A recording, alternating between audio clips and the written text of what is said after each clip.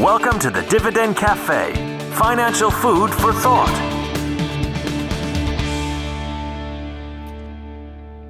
Hello and welcome to the Dividend Cafe podcast. This is David Bahnsen, Chief Investment Officer, Managing Partner at the Bahnsen Group. And we want to go through a couple things related to the market for you this week. But first, I want to mention that going into 2018, we plan to completely, totally overhaul this podcast. We do not know exactly what we want to do with it, other than that we do not want to continue using it just as a sort of repeat regurgitation of the written Dividend Cafe. We want to have more fresh content, more unique content, even unrelated to the weekly writing, perhaps more ad hoc content throughout the market week. So we're working with our communications team to kind of figure out what is the most useful way to communicate to clients and guests who want to hear our podcast content, but we want to know what they want to hear, how they want to receive it, and just generally what the best way to approach our podcast medium is. So we welcome any feedback you have on that topic as we kind of strategize these things going into next year. In the meantime, certainly tax reform continues to be kind of the front and center item in the markets. As we've been writing for quite some time, signed tax reform bill is going to be a reality very soon. There's still open questions, but from our vantage point, one of them is not whether or not the president will sign the bill put before him. He's going to sign whatever is put before him, in our opinion. The question is what the bill will look like after conference, which they've now officially gone into. Conference meaning where the House and the Senate go to reconcile their two bills. I lean towards the view that says the Senate bill will serve as the foundation of what comes out of conference, not the House bill. But I do not believe that the House will sign the exact Senate bill. I think there will be some modest tweaks, making the conference somewhat worthwhile, but I don't think they'll be significant. But there's still some areas that we're really interested in, some of these sort of modest tweaks that we expect. So the new corporate tax rate, will it kick in 2018 or 2019? Will the final corporate tax rate be 20% or 22%? We're also hearing a little bit of ideas about the corporate tax rate going to 25% next year and then going to 20% the year after. So sort of a creative way to tether into the rate and save a little bit of revenue. It doesn't save a lot. Still trying to find out if some of the individual income rates will be reduced, particularly important to taxpayers in high tax states looking to offset the impact of their lost state and local tax deductions. There's now ambiguity there wasn't a few weeks ago about the fate of alternative minimum tax. It was going to be repealed. Now it's kind of still on the table, so we're waiting to figure out what goes on there. And I'm assuming at this point that the estate tax is not going to be fully repealed, but the House plan doubled the exclusion and then 6 years later repealed the estate tax altogether. The Senate plan did not repeal estate tax, but it did double the exclusion.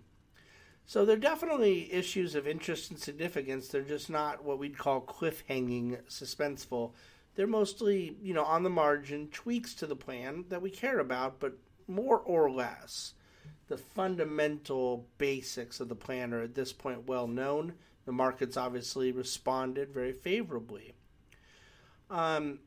Look, the benefit to multinational corporations has compressed a bit in recent days because the one-time repatriation cost has increased, making the move to bring cash back from offshore to onshore marginally less appealing.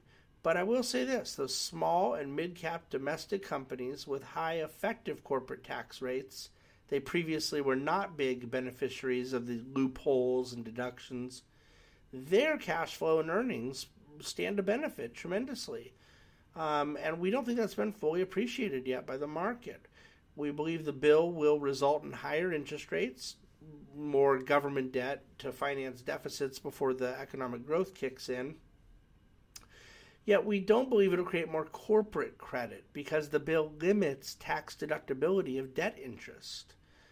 So really, when you look at the impact of the equity markets and bond markets, interest rates and so forth, it kind of calls for more selectivity in equities and more selectivity in bonds. Within that selectivity, we'd suggest small and mid caps are going to be bigger advantages out of the tax reform bill. The financial sector and energy sector. The financial sector has definitely been going up already in anticipation, but we also think it benefits if indeed interest rates do go higher as a result of the growth created by the package and deficit spending. The lower tax rate will be one benefit, but then the higher interest rates will mean higher net interest margin and a more robust earnings environment for the financial sector from the steeper yield curve.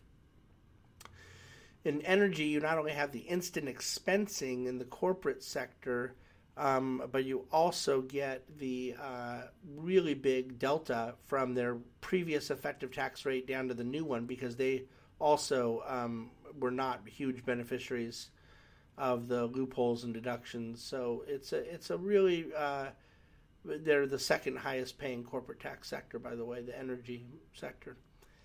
So as far as the negatives, what areas do we think have on the margin maybe a slight disadvantage out of the new tax plan? The high yield bond market, we mentioned some tax deductibility ceilings on the debt interest for corporate borrowing.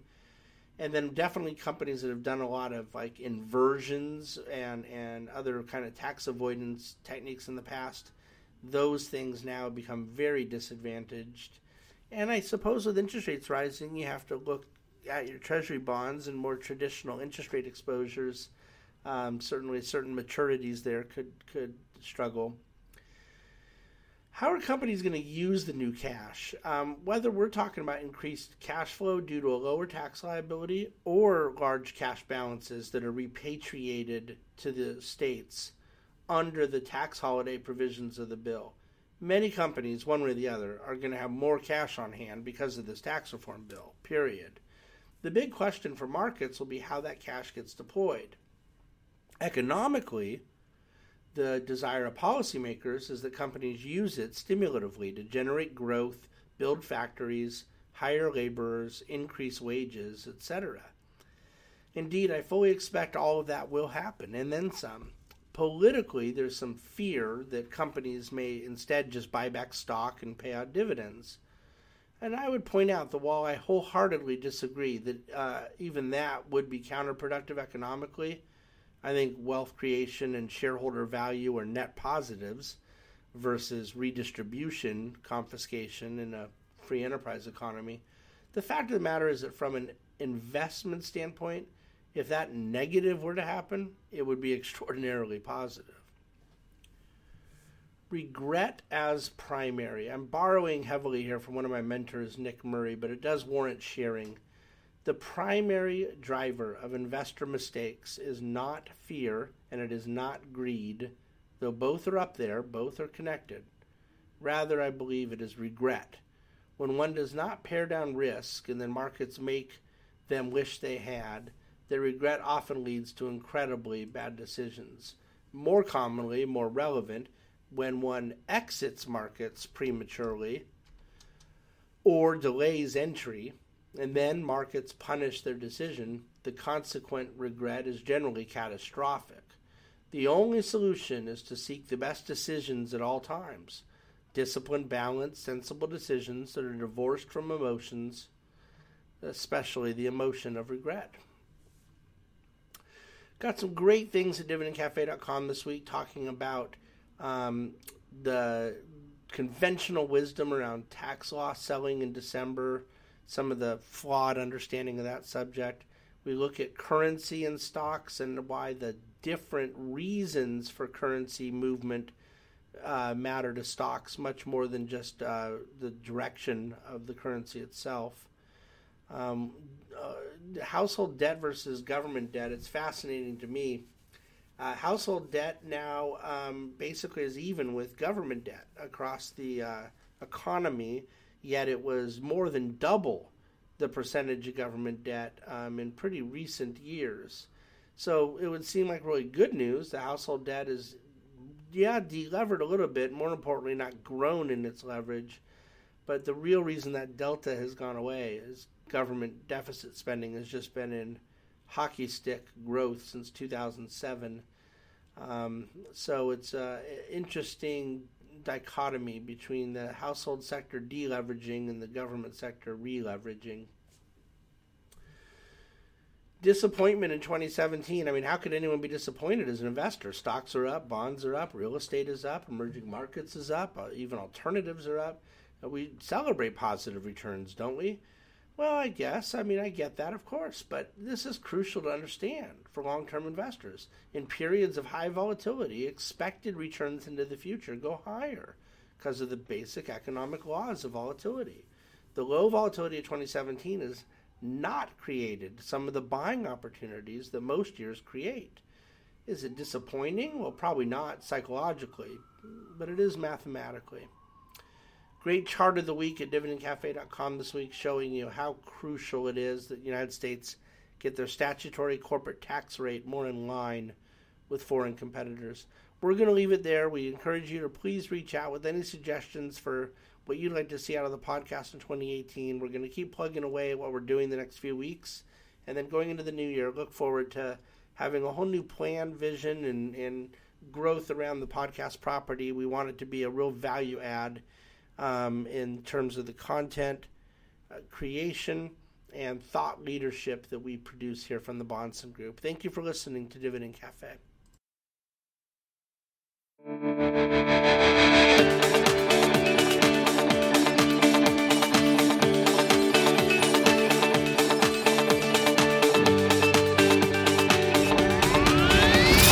Thank you for listening to the Dividend Cafe, financial food for thought.